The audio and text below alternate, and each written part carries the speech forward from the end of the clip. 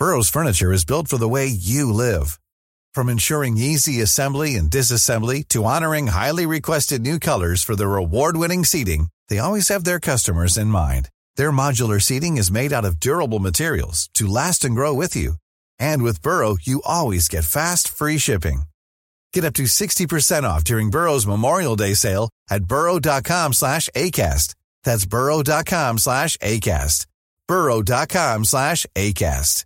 Cool fact, a crocodile can't stick out its tongue. Also, you can get health insurance for a month or just under a year in some states. United Healthcare short-term insurance plans, underwritten by Golden Rule Insurance Company, offer flexible, budget-friendly coverage for you. Learn more at uh1.com.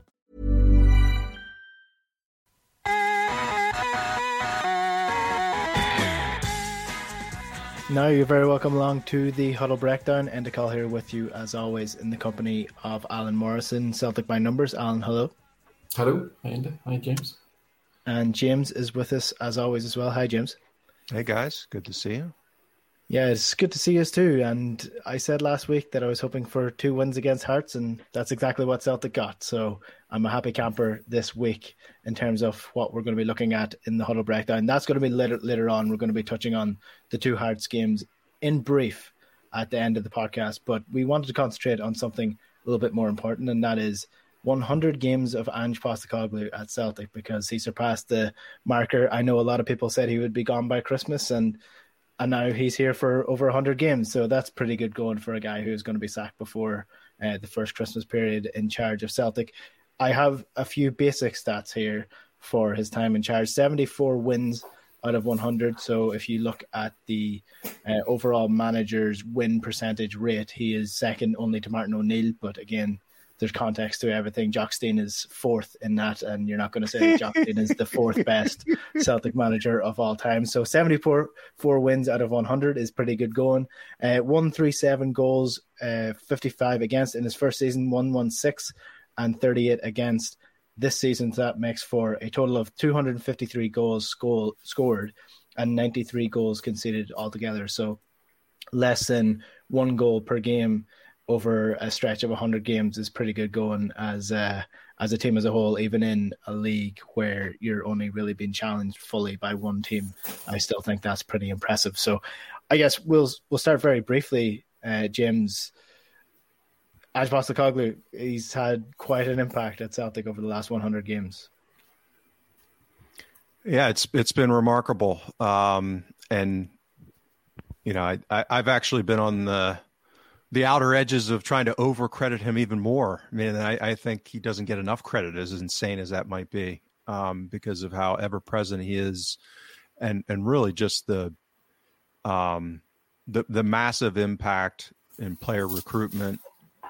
Again, above and beyond all the discussions we've had about the long-term backdrop, but just looking at this 2-season period effectively, it really is remarkable. And, you know, I just, you know, Alan's got all his fancy data with all the painstaking labor of love that he commits to. I'm far lazier, so I look at limited data because of that. And I just, you know, the easiest one for me to look at is the league stuff. And I mean, the goal difference, it's 66 league games. He's got 140 goal difference over that time period. It's basically 2 goals a game. That's just, it's crazy. And we've talked about this repeatedly. It's as much as, you know, the reputation of Ange ball coming in, and even early on was about attack. The ability to just squash the opposition and limit their chances has been truly remarkable. And the last thing I'll say is, in this part, is I don't think he gets enough credit relative to the changes he has made. I mean, they're in some ways nuanced and on the margin, but he has changed things, I would argue, in a productive way, tweak things a lot along the way as far as how players are utilized, the roles within the system tweaks, and it's tweaking. It's not anything, you know, major that's being done. It's all being done within his principles and style of play.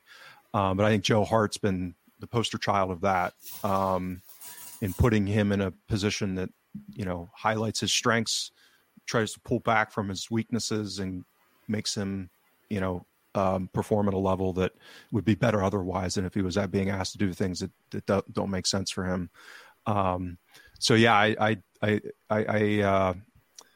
I put him way up there in from a skill perspective, and I actually think he probably doesn't get as much credit, which is, like I said, crazy. Mm-hmm. Yeah, Alan, it's pretty hard to contextualize Ange Postecoglou's reign at Celtic so far, because it seems like it's a decade-long thing in the making, but it's been stretched over just about 2 years now, and he's had such a major impact. I will say that most managers in the world would have loved to be in the position that Ange was in the sense that he came in and he was essentially given full reign. But I don't think there's many managers in the world that I have seen that have taken advantage of that in such a strong way and been so productive with that, because, he could have come in and brought in 5 players and then, that might have been enough to win the league, but he has come in and completely reformed Celtic as a club and what they were doing and progressed it, as James has said. Yeah, so listen, I think, critics and those with an agenda will point to, well, of course he's been successful, he's had this money to spend, and they're a dominant club and all that sort of thing. And we have to always remember there is some truth to that context for sure. Okay? And I think hopefully on this show we never kind of shy away from being honest about that. But what is remarkable, though, is just think about it from a perspective of an organisation. And it was an organisation where previously there was one overwhelmingly dominant personality, and that was Peter Lawwell. So, he left his role as chief executive officer, and therefore, that's the environment into which Postecoglou strode. He didn't bring any of his friends or buddies with him. He walked in on his own, and he got the organisation to buy into a plan and a direction that was very clear. And although you rightly say he was given a lot of authority, I think one of his strengths is he's never overstepped that or taken advantage of that in any way. And what I mean by that is he's never grumbled about having more money or needing more money. He's worked within the parameters he's been given, and he's delivered consistently to those parameters. So he's been a good citizen as far as keeping his end of the bargain up without rocking the boat as far as the rest of the organisation is concerned. Now, we can only speculate if he was reporting to Lawwell how difficult that would be to manage going forward.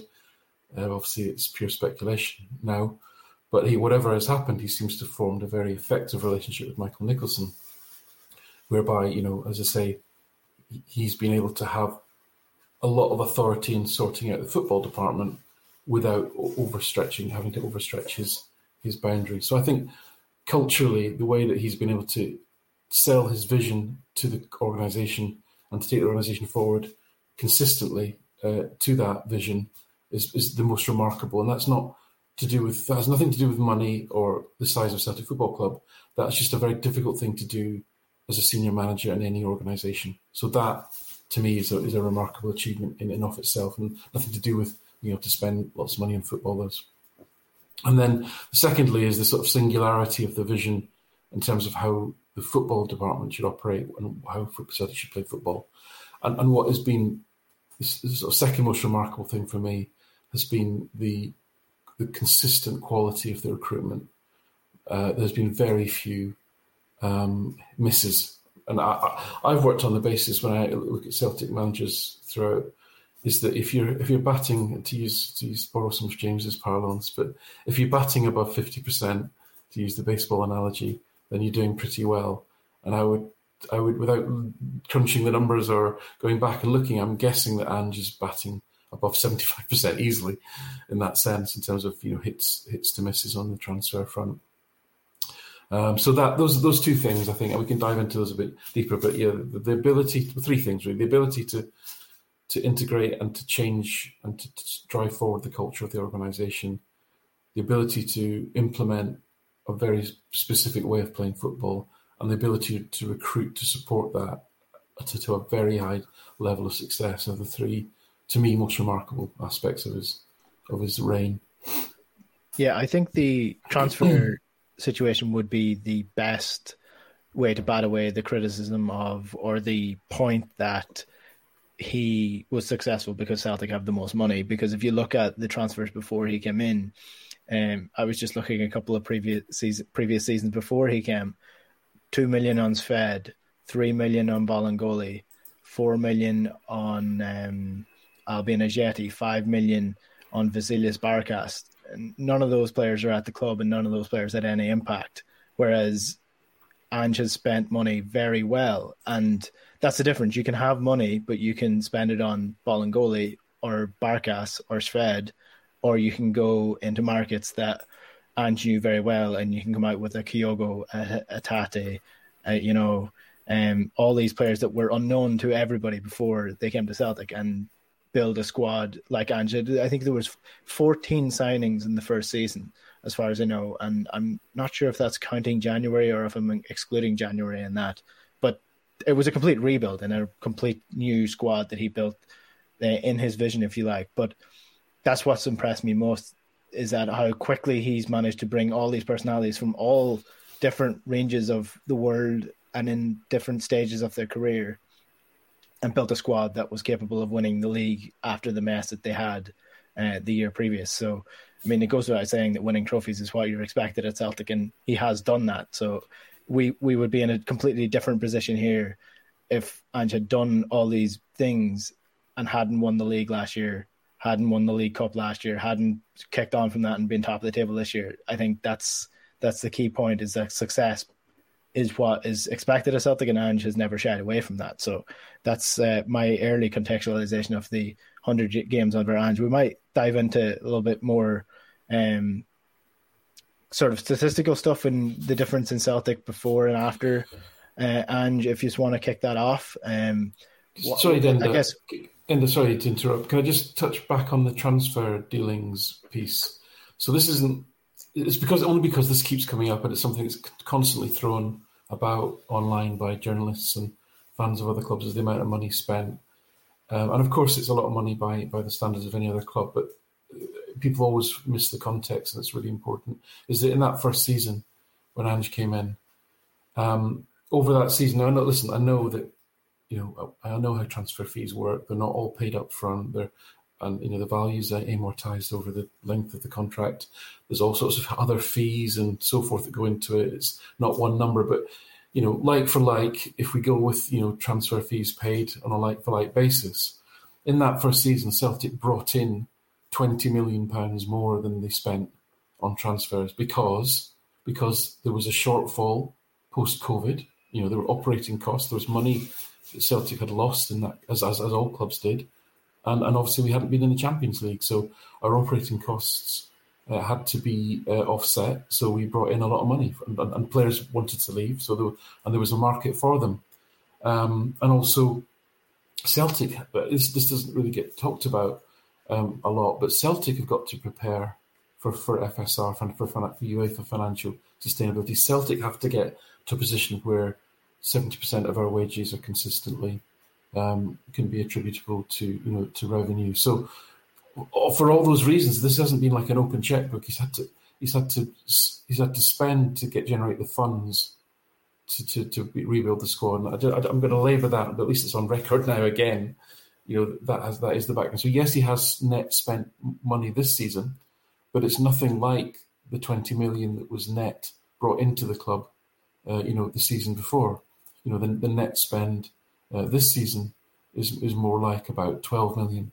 So he's net brought in around 8 million more than what he spent to undertake this rebuild, and that's why it's been, and that's sustainable. That's why it's been achievable. Yeah, and that's an important note to make as well, because I understand why clubs in Scotland think that Celtic have done this because they're the richest club, but there's a lack of understanding of why Celtic are the richest club. Firstly, absolutely, it's built on a foundation of success throughout the years, and then it's also built on good business in the last 20 years. That's essentially why Celtic are where they are. That's why they're even dominant financially compared to the second biggest club in Scotland. It's a foundation of good groundwork that's been put in. It's not just, oh, we looked upon a Qatari owner. That's not how Celtic operates. So that is an important note to make at the start of the podcast when we're talking about that. But we'll move on to the actual on the field stuff. James, this is probably a difficult question to answer, but in terms of where we were and where we are, what's been the thing that you've been most interested in what Celtic have done on the pitch, or the thing that's impressed you the most, or where you think we've probably improved the most over the last 100 games? The term I'll use both on and off the pitch is coherent. And that was one of my big criticisms, as we transitioned from the Rodgers era to the Lennon second chapter, was increasing incoherence. And this is where I've said this repeatedly. I'm kind of on the edge of how much I attribute to the recruitment part of it. I think that the degree of coherence and the thing that Ange did benefit from, it wasn't financial resources, as Alan rightly put out.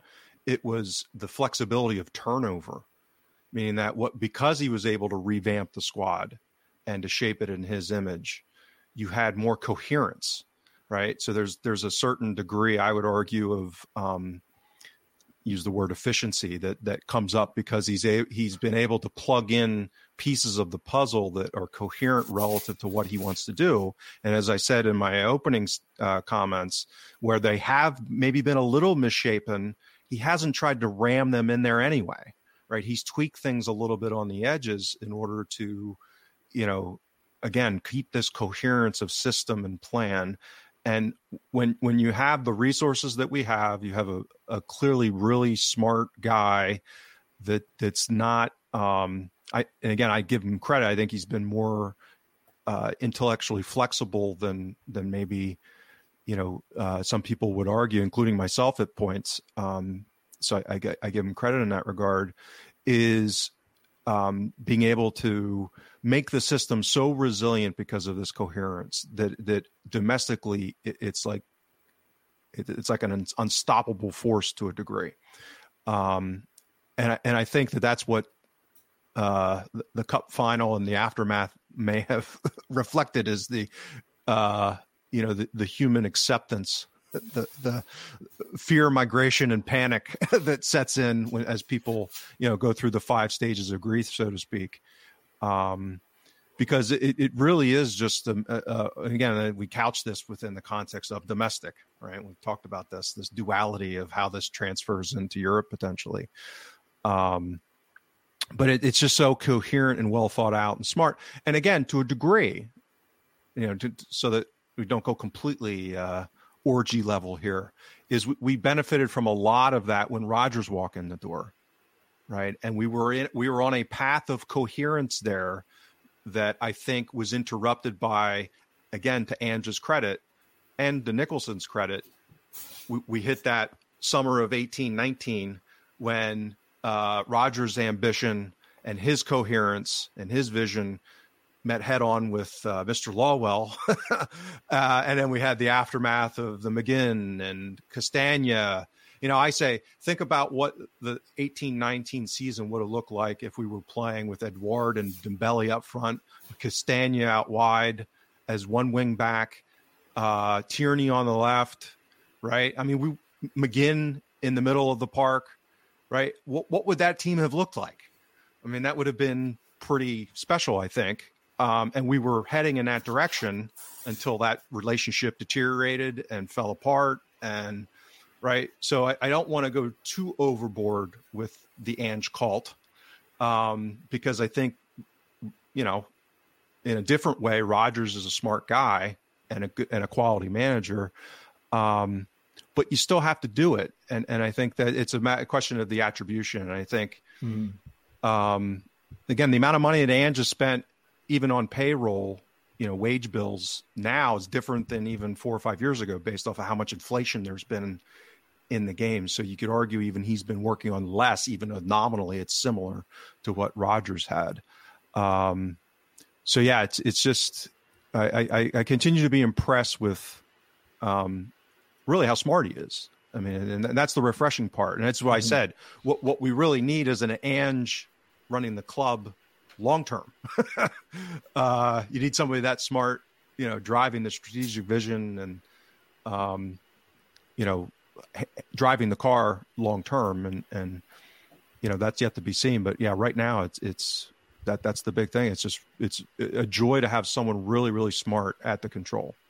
And I think the point I would make on the Brendan Rodgers, I completely agree with you in the aspect that he sort of laid a foundation of professionalism within some of the players that were at the club, and even the way that we were progressing, and then he came out with the loggerheads. The counterpoint I would make is that I feel like Ange is a bigger personality, and that's the reason he was able to take that step forward with the club. I know, Peter Lawwell's not involved with the club as much, but he kind of is in every aspect except for his title by the sounds of what's going on.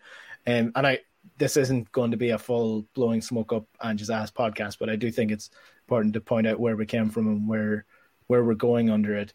The thing that I've been most impressed with Alan is I think this is the first time, and even I think maybe this is confirmation bias from my perspective, but if you look at Rodgers' struggles now, I think he's sort of 2 to 3 years behind the curve in what's been happening in football in terms of the tactics and what a fullback is supposed to be, what the midfield is supposed to be, how you're supposed to be using your forward line. And I feel like this is the most modern Celtic team that I've watched tactically, I think, in my lifetime when it comes to being at the forefront of what's happening in football. I think it's like when you look at what Celtic are doing, they were doing what the leaders of the Premier League are doing with their players before them, almost, or at the same time. It wasn't the Premier League winners did this, and then suddenly Celtic are playing it 3 years ago. Ange Postecoglou was playing inverted forwards at the same time as Arteta was, or inverted fullback, sorry, at the same time as Arteta was in the Premier League. I think this is modernity wise, this is the most modern team that I've seen Celtic play tactically. It's an interesting one. I was on the Axom pod last week, and before I was on, Paul John was interviewing wee Joe Miller, and Joe Miller was obviously talking about that Celtic team from the late 80s, and he was saying that they were a high pressing team, and that he actually thought there were similarities between that team and the current team, which I thought was an interesting perspective. I mean, very difficult for me to say because of I lived in England at that time, and you just couldn't get access to games. So I honestly didn't see a lot of the football around that time, unfortunately. So I can't really comment on that. I mean, when I see football from the 70s and 80s, the thing that strikes you is just how stretched the game is, and how one set of defenders is on one 18-yard line, one set of defenders on another 18-yard line, and they're just kind of launching the ball at each other is generally the way it seems to go. But anyway, so it's interesting what you say there, but of course what I would say is that football never stands still in that regard. So what is current now? We never thought we'd go back to 3-5-2, but here we are. Many teams play 3-5-2. I thought by sort of the early 90s that pretty much died. So I do firmly believe football tactics is really a game of sort of rock paper scissors in that regard, and it's a very much a sort of trends thing. And really, it's about trying to counteract the space that other teams get, and creating more space for you. And it's like, no one.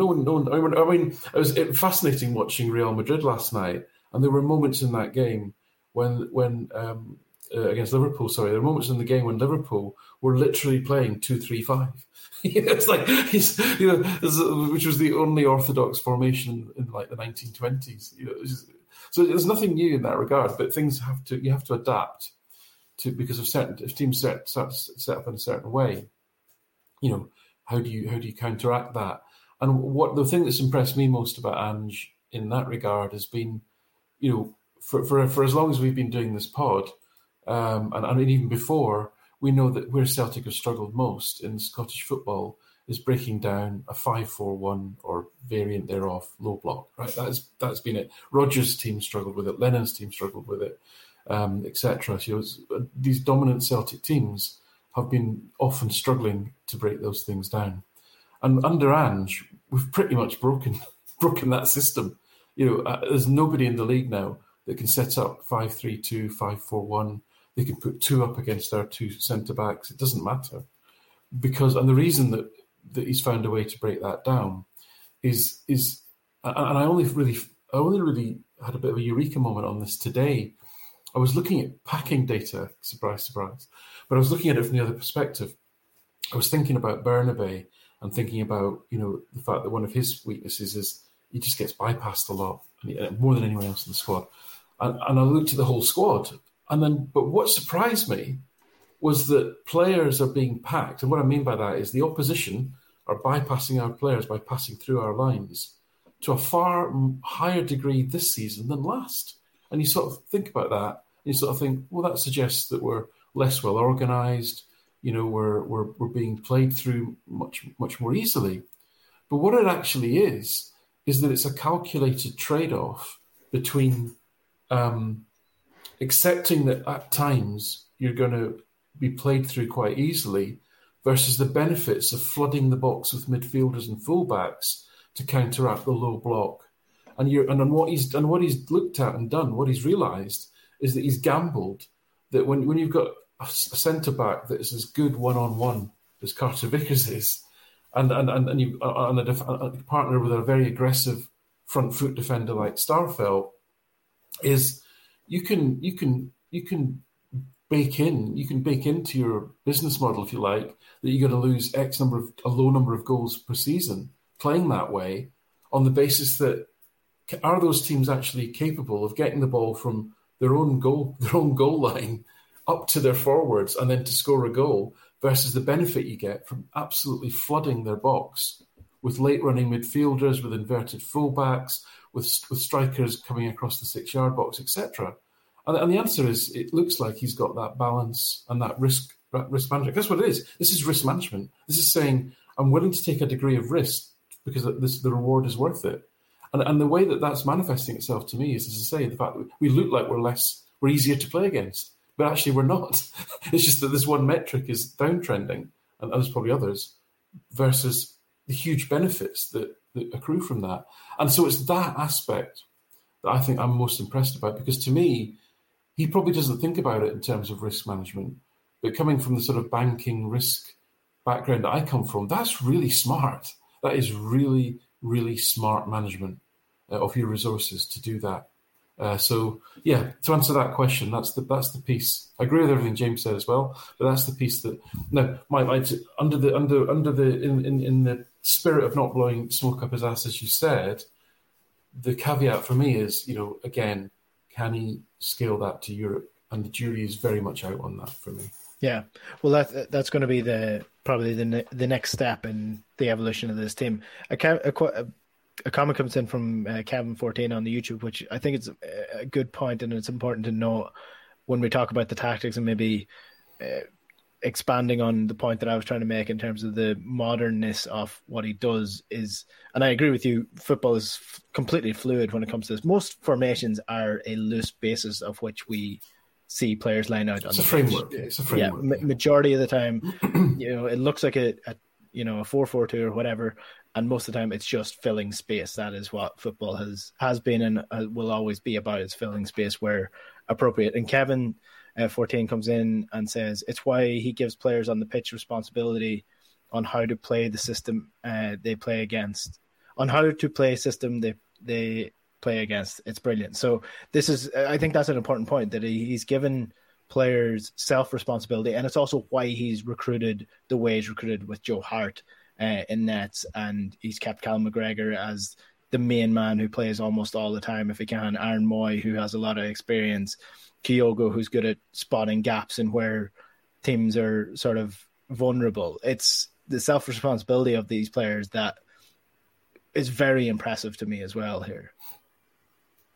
The other thing I would say is that, and again, from a stats perspective, one of the things that I've noticed is that our pressing and counter-pressing intensity has been dialed back a little bit. And again, just a little bit. So you can just see it on the margin that we're not as front-footed in that regard.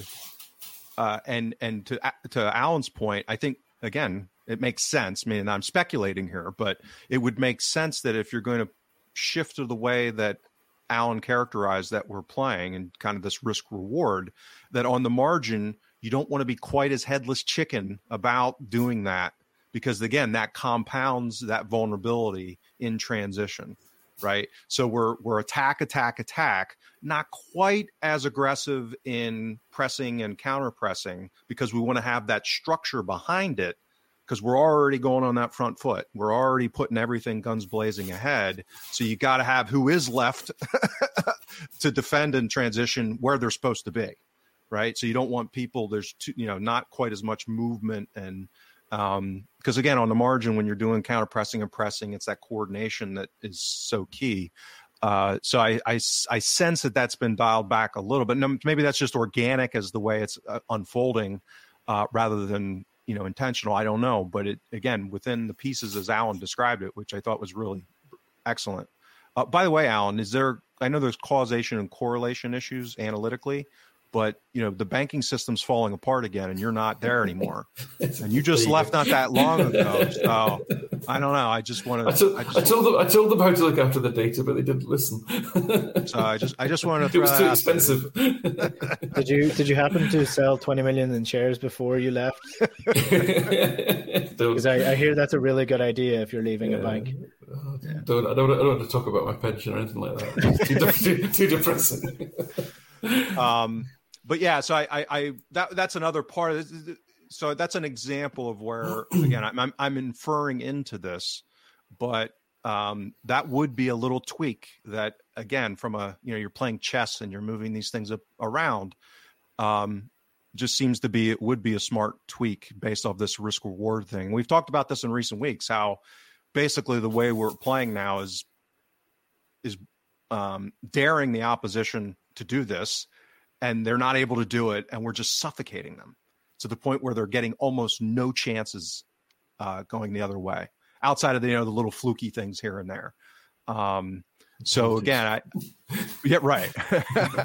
So to me, this all seems to be planned. It all kind of fits, and it's easy to kind of see stuff that might not be there. So I admit that in that regard, but this would fit as part of that broader mosaic if it is in fact happening. Mm-hmm. So before we move on to the future under Ange and how long that's going to be and what that's going to look like, any final thoughts on the past 100 games and what we've done? I just think, I mean, you raised the point, Enda, about, and the comment was in, I think the lad that you quoted, sorry, I can't remember which listener it was, about the responsibility that the players are being given. I think that's a key evolution.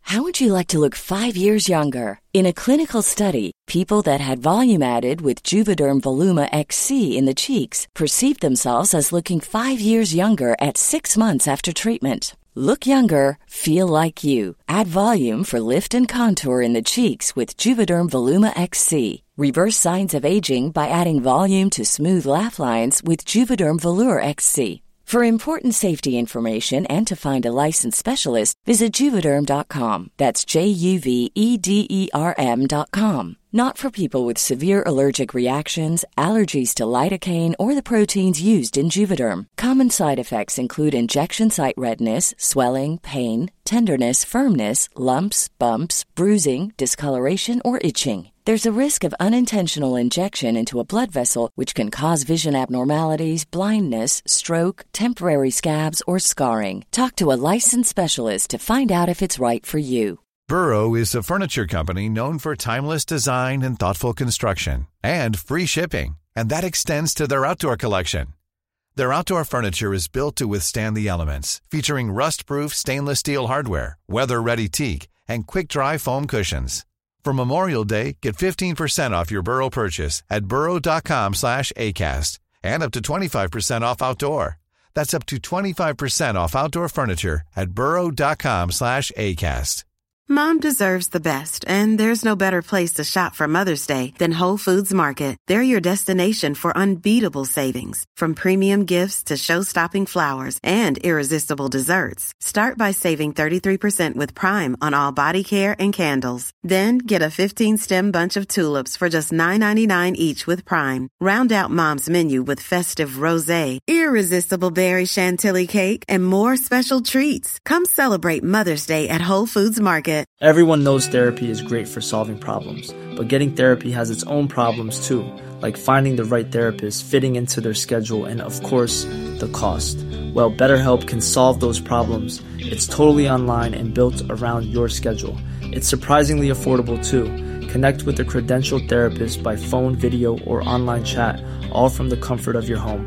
Visit BetterHelp.com to learn more and save 10% on your first month. That's BetterHelp, H-E-L-P. Step that we're seeing, and it's been mentioned about, Ange doesn't. It'd be very easy to lay the claim at his door that, you're just one of these highly structured positional coaches that you're choreographing every single thing that the players are doing. And I think there's a little bit of that last season, a little bit, because you had to get, like you say, you had to get that framework together, and you had to be a little bit organised. But this season, I think what we're seeing is a greater autonomy amongst the players of moving within. They now understand the framework and they operate within it. But one of the things I'm seeing in the data, and it's almost every single thing I look at now, it almost doesn't matter which player I look at. It's more important, the data aligns by position and role more than it does by individual. And it's remarkable. So there's a remarkable homogeneity to some of the data based on what position the players play, which indicates that the cohesiveness of the style and the system is incredibly strong. Now that kind of counters to what I've just said about individuals taking responsibility. But I think what I'm trying to say is that there is an incredibly strong and a cohesive and an effective system and framework of operation here. And increasingly, the players are being allowed more freedom within that. And I think, we touched on there, the mitigation to, I'm going to commit a lot of people into the box. Therefore, to use the trendy term, what does your rest defense look like? So what does your defense look like when you lose the ball and you're not attacking anymore, right? You can't just have Kartavickas and Starfelt stood there going, lads, right? It's not as simple as that. So, that's where you've got players like Moy and McGregor, who are very experienced international players, and therefore they know where the space is and where the liabilities are in terms of covering that space. So I think we're seeing an evolution of it, and we're seeing new players being integrated into it. And I think it's be fascinating to see how that evolves, but especially how it's stressed, and to segue into the next part of the conversation, how it's stressed going forward in a European context. Yeah, so I guess to move forward, you have to sell a couple of players, firstly, to give yourself money to do so, and also to clear some room for those players, because at the minute there's not a lot of room at Celtic Football Club for new players to come in. Where are we looking to improve? Mainly, I mean, I'm still sort of unsure of whether we need to improve all that much at centre back. If Starfelt is staying, Kobayashi is there, and I'm presuming he was brought in to be a starter. That's my presumption. In midfield, Iwata, I mean, I'm assuming he's not bringing him in just to be a backup midfielder. And I'm thinking as well may not be the backup striker that we think he's going to be in terms of the Giakoumakis replacement. So I struggle to see where, obviously, if we had a budget of Real Madrid or Liverpool standards, you can improve absolutely everywhere. But I struggle to see exactly where we're going to go down, what road we're going to go down in the summer, because I don't know who Celtic are going to sell this summer. James, I think, what are you thinking in that? Yeah, if you think, and this is where you get into the push and pull of being a supporter and then trying to think as a ruthless business operator, so to speak. So do it from a business perspective. Yeah, who do you think is the best players to sell, and where do you think we should improve this summer? I'm a ruthless a-hole, so that's the direction I was going anyway, producer. But yeah, so if you think about who are going to be the most attractive assets to sell, they're going to be coming into their peak value, their prime years, and coming off a good season. There's one player that people are really going to be upset about selling, which would make sense, which is Kyogo, because he's in that profile. He's of that age. He's going to end up having posted huge numbers, and so I think that would make sense from a ruthless perspective. And in theory, you could probably sell him for a pretty decent amount. And, I'm sure there's a lot of teams that would view him as a productive player. And, you're starting to have some player, I forget, Matoma, I think is his name, at Brighton, that came out of Japan and, doing very well. So this wave of Japanese players is continuing, and so I think that Abada we've talked about, maybe O'Reilly, right? So again, you're talking about two young players that are not lockdown starters right now, and I would argue the way that we're going to continue to get better is to recruit guys like them of their age profile that are so good that they are, right? The fact that O'Reilly is kind of push and pull with Moy right now. And again, Moy's a good player, but ideally what you have is 20, 21-year-olds that are coming in that are so good that they're beating out the older guys, right? And they bring along what youth brings. So that to me, you've got to create the resources. It's not going to magically just appear. So you got to sell somebody and keep this conveyor belt going. Starfelt would be if there are people that like what he's done the last couple of years from a recruitment perspective, and he's still under control, I think, for a couple of years, and he's young enough still for that position. If you could sell him for, a significant amount more than what we paid for him. And again, he'll have been amortized for a couple of seasons. So the profit would be there for the books, for the accountants at the club, that kind of thing. So, I think that's that conveyor belt that Ange himself has talked about. Those are the kind of play. I mean, you have to sell good players to create the revenue to reinvest, to grow, and to build. So it's a natural a byproduct of progressing. Yeah. Pat Nevin, former Celtic player and former Scottish player, said after the first 3 months of Kyogo that he would be playing for a top 5 Premier League club within 2 years. And I'm not so sure he will be top 5 immediately. I think the snub from Japan is probably not helping Celtic's case when it comes to how much they would be wanting to put him on the market for. But I think Kyogo is a player that was brought in and immediately everyone could see that he was an Edouard or a Dembele, where he wasn't going to be at the club for 10 years. He was going to be come in, be amazing while he's here, and then Celtic will sell him for profit. And I do agree. I don't know if it'll be this year, but same with Hatate. I think he will be sold eventually to a team that are smart, but maybe next year as opposed to this season. Alan, Celtic were accused by people of standing still during the previous summer. I think it's obvious that they didn't stand too still when you look at the squad depth that they currently have. So will it be a summer again this year, do you think, where Celtic will be accused of standing still, where in actual fact they're making small but significant progress? Yeah, so I think I see it slightly differently, to be honest, because I don't think we're at the maturity of the trading model yet that would be the way that James described it. I would see as being a greater level of maturity. And by that I mean we're almost proactively selling players that would be considered starters.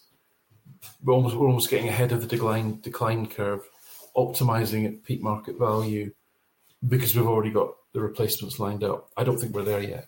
And the reason I don't think we're there yet is because I think we've got too many players that we need to get rid of to make room in the squad for others. I reckon we could easily sell 13 players, right? Which is an incredible number. And I don't see how we will sell 13 players, that are taking up first team berths and first team wages before we start. I think that's just too many. I think there's a big piece of surgery needed there on the squad before I think we can get to that flexibility of that model that James is talking about. Because you look at the 8 players that are out on loan, you've got Barkas, I hate to say it, but Liam Scales, Soro, Uragide, Ayeti, Mikey Johnson, Shaw, Idiguchi. None of those players are going to play in Ange's team, right? And then if you look at the players that we've got here in the building, you've got Hazard and Bain, goalkeepers. Kobayashi is keeping Welsh out. Iwata's now being preferred to Turnbull. And then we've got James McCarthy. None of those players that I've just listed there realistically are going to, make much of a contribution. So that's a lot of players on big wages that you need to clear out and find a way to get rid of before we start, this more proactive model that I'm talking about. So that's the first thing. And the second thing is just the players that you mentioned. I mean, you mentioned Kyogo. I maybe this isn't such an analytical perspective, but I believe there's a couple of players, specifically Kyogo and Cameron Carter-Vickers, who are pretty much wedded to Ange's fate. And they will pretty much be here as long as he's here, in my view. I believe that they have such a close bond, personally and professionally, that those players will effectively almost wed their future to the manager. And bear in mind as well that Kyogo's 28, right? I honestly don't think he's going to get a big move to a big club at this stage in his career. That's just my personal view because of the age profile of him, and with his explosiveness and pace reliance, he's soon, very soon in the next couple of years, really potentially going to start declining a little bit. Much as I hate to say it, and everyone hates that debate, but that's just it's just biology, unfortunately. So I wouldn't be surprised if we've got Kyogo for the long run, actually. And as I said, I think Carter-Vickers will be around as long as Ange is in that regard. But so that's my take. I'm not saying that's right, but I do think we've got a bit to go before we get to the maturity that I know James is hankering after. We all want, but I think we're a ways off it yet. Yeah. Just a clarification from my point, as Paul Andrew Martin points out in the comments, that Pat Nevin didn't play for Celtic. He did play for Celtic as a youth, but he never made it into the first team. But he's a Celtic fan, as far as I know, is Pat, even though I think he was in charge of Motherwell, like as a director at one point in time. But yeah, he knows the Scottish game inside out is what I was mainly getting at when I mentioned Pat Nevin. And on the Kyogo point, I mean, I take him forever. I pack him up in my suitcase and take him on holidays everywhere I went if I got the opportunity. I mean, I love Kyogo. He's probably my favourite signing that Celtic have made in the last decade. So if you're right in that aspect, I'm absolutely delighted that you're right. And if you're wrong, I think he will bring in a big enough fee that Celtic can reinvest it smartly. So either way, it's a win-win in my opinion. I guess Jota is someone else that you're probably mentioning in that esteem, but given the fee that Celtic paid out for him, I'd be surprised if they sold him the following year so quickly. So I'm not so sure Jota will be out the door this summer. I think that's probably as much as we can touch on without going another hour and a half on this podcast with on 100 Games of Ange. So let's get to a manager that's not Ange. Okay, who do you want to talk about? Craig Levine? That's intriguing. Is he a manager? No. Has he ever been a manager? I don't know. The Robbie Nielsen experience. What a wonderful couple of games. Always wonderful to face a Nielsen managed team. So the opposite of Ange. Yeah, let's talk about the two Hearts games. I guess the cup game and then the league game. So. Which one do you just want to start with, or do you just want to go with the most recent? Yeah, let's just do the most recent because, again, the league game was kind of, standard fare, shall we say, because it was a week ago. There was a lot of similarity between the two, other than they had a little bit more, they had rested a couple of guys like we did, but they don't have the depth that we do to do that as effectively. So the team on the weekend was probably their best punch, although I assume Shanklin's hurt. But yeah, it was, again, back to this idea of that we've talked about repeatedly in recent weeks is when a team that's not Rangers, quote unquote, has a go against us, and particularly with the midfield that they have, which is, not exactly lighting the world on fire from a athleticism perspective, we're just going to tear them apart. And it was one of those games where, could have been 5, 6, 7 on, a different day. I mean, it was just, there was so much space, so much room for us to operate. And to me, I love it because it's fun to watch. I mean, it's, it gets a little laborious with the 5-3-2 that we've been going through with everyone lining up and playing a similar way from an analytical perspective. But obviously, back and forth a little bit and more chance creation, I think is always more enjoyable. But it was just, I think they tried to, do a different version of similar blueprints that other people have been doing, but in a Nielsen way. And I thought it was horrible. And we took full advantage of it delightfully. Your thoughts on it, Alan? Yeah, I think I just saw there's a comment there, AKH 2001, saying Aaron Moy was running away from their midfield, and that was absolutely true. I mean, you can see my Twitter feed to know that I'm not being smart after the event, but honestly, when I saw their lineup, I saw that midfield flanked by Michael Smith and Kingsley. I just thought we were just going to run all over them because there's just no pace there at all, no athleticism. I mean, Aaron Moy was running that midfield. They couldn't catch Aaron Moy. Never mind Hatate and McGregor.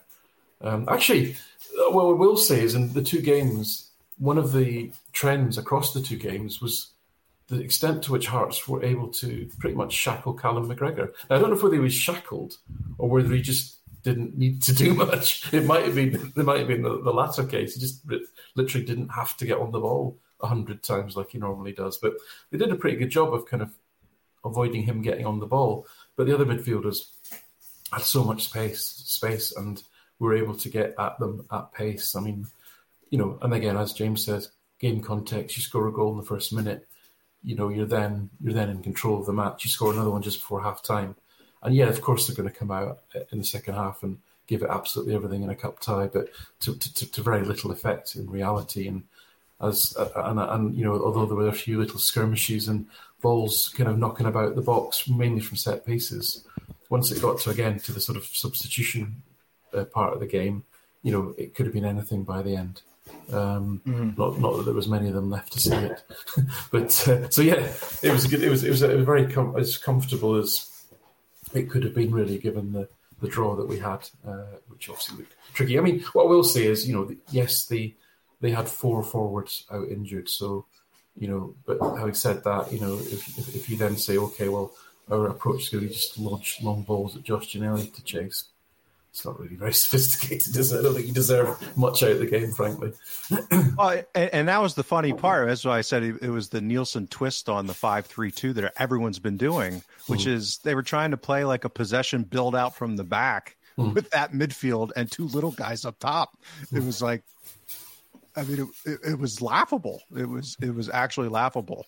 And so again, I thought we played okay, but as well as we needed to. Yeah. Well, right. I think if we would have had one of those days where we were on fire and really lighting it up, it could have been like 7-8, that kind of day, because it was just so ridiculous from Hearts.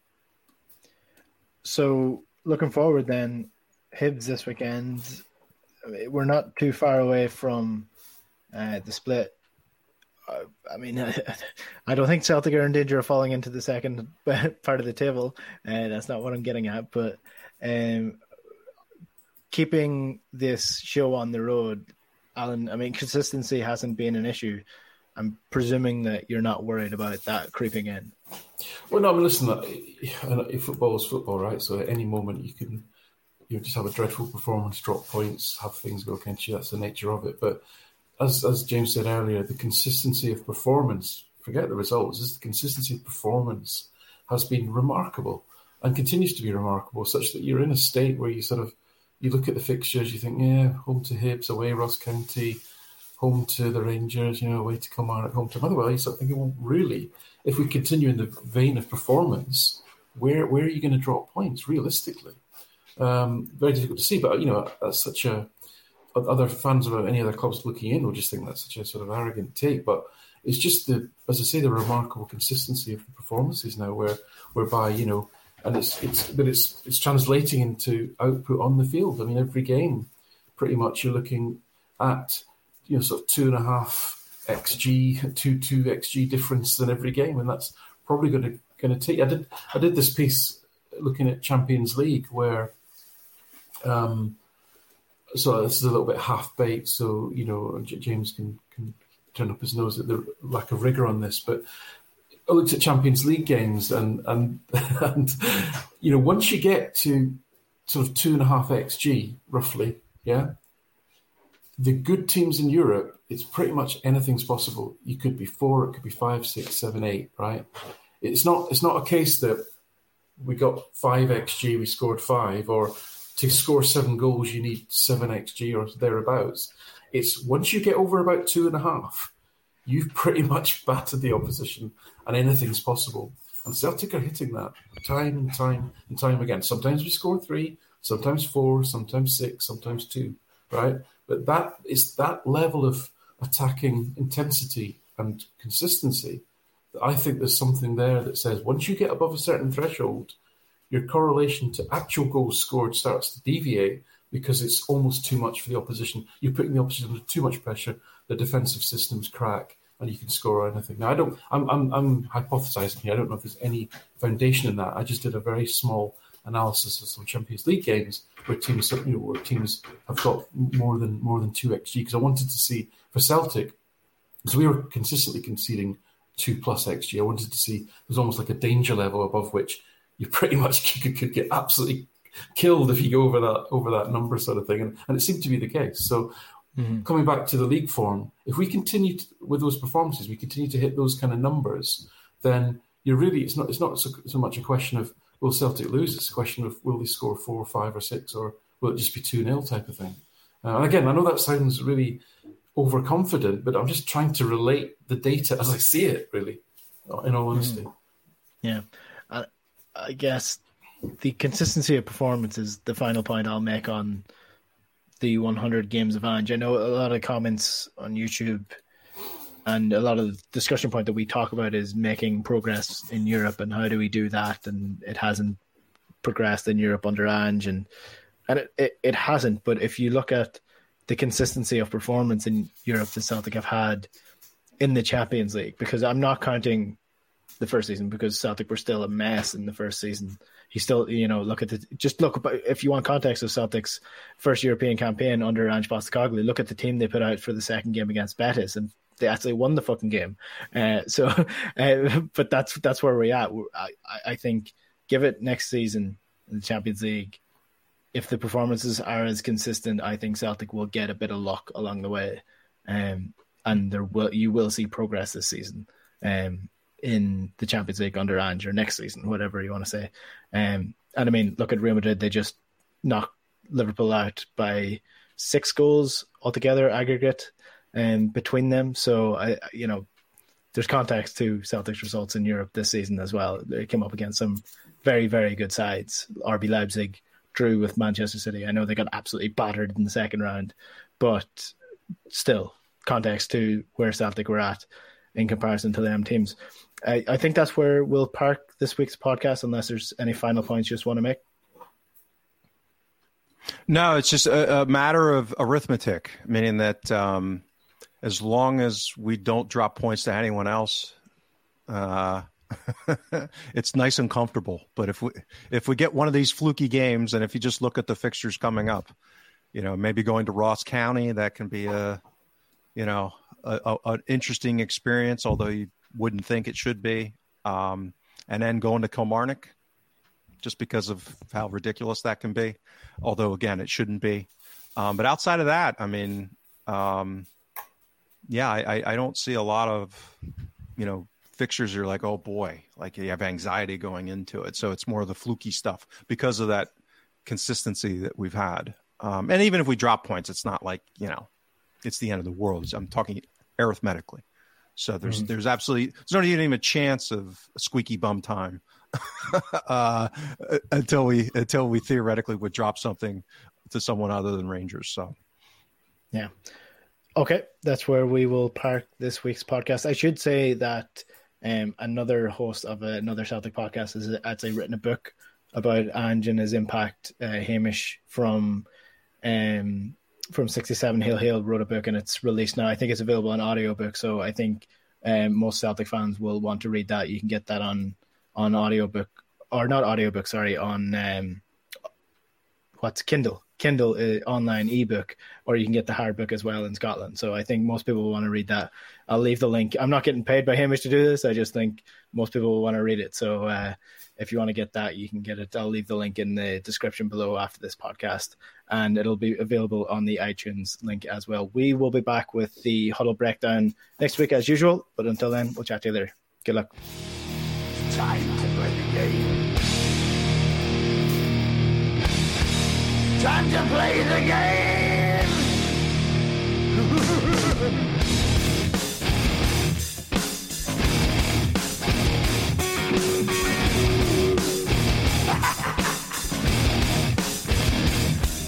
It's all about the game and how you play it. All about control, and if you can take it, all about your debt. And if you can pay it, it's all about pain. And who's gonna make it? I am the game, you don't wanna play me. I am control, no way you can shake me. I am heavy debt, no way you can pay me. I am the pain, and I know you can't take me. Look over your shoulder, ready to run like a Cleveland bench from a smoking gun. I am the game, and I may lose. So move on out, you can die like a fool. Trying to figure out what my move's gonna be. Come on over, circle, why don't you ask me? Don't you forget there's a price you can pay, 'cause I am the game and I want to play.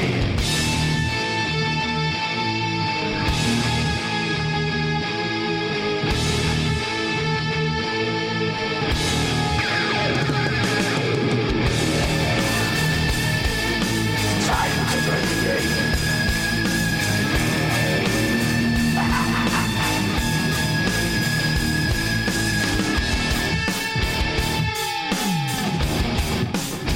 Time to play the game.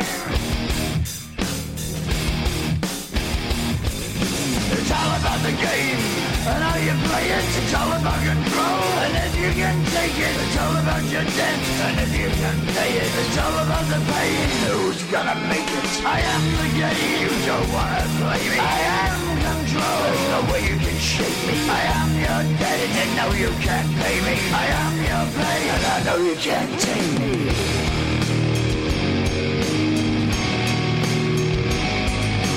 Play the game, you're gonna be the same. You're gonna change your name, you're gonna die in flames.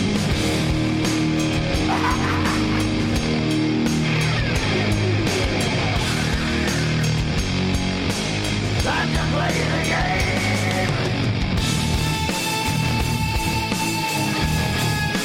Time to play the game.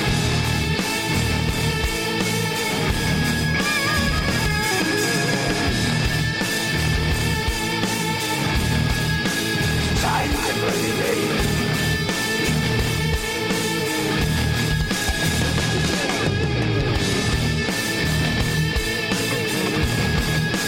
Time to play the game.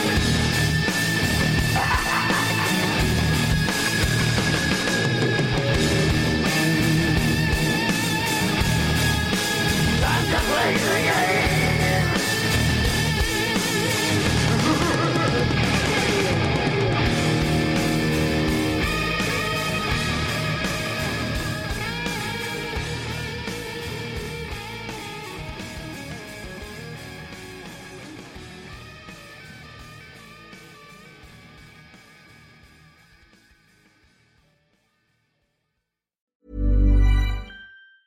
Planning for your next trip? Elevate your travel style with Quince. Quince has all the jet-setting essentials you'll want for your next getaway, like European linen, premium luggage options, buttery soft Italian leather bags, and so much more. And it's all priced at 50 to 80% less than similar brands. Plus, Quince only works with factories that use safe and ethical manufacturing practices. Pack your bags with high-quality essentials you'll be wearing for vacations to come with Quince. Go to quince.com/trip for free shipping and 365-day returns. Hi, I'm Daniel, founder of Pretty Litter. Did you know cats tend to hide symptoms of sickness and pain? I learned this the hard way after losing my cat, Gingy. So I created Pretty Litter, a health monitoring litter that helps detect early signs of illness by changing colors, saving you money and potentially your cat's life. Pretty Litter is veterinarian developed, and it's the easiest way to keep tabs on your fur baby's health right at home. Go to prettylitter.com and use code ACAST for 20% off your first order and a free cat toy. Terms and conditions apply. See site for details. Mom deserves the best, and there's no better place to shop for Mother's Day than Whole Foods Market. They're your destination for unbeatable savings, from premium gifts to show-stopping flowers and irresistible desserts. Start by saving 33% with Prime on all body care and candles. Then get a 15-stem bunch of tulips for just $9.99 each with Prime. Round out Mom's menu with festive rosé, irresistible berry chantilly cake, and more special treats. Come celebrate Mother's Day at Whole Foods Market.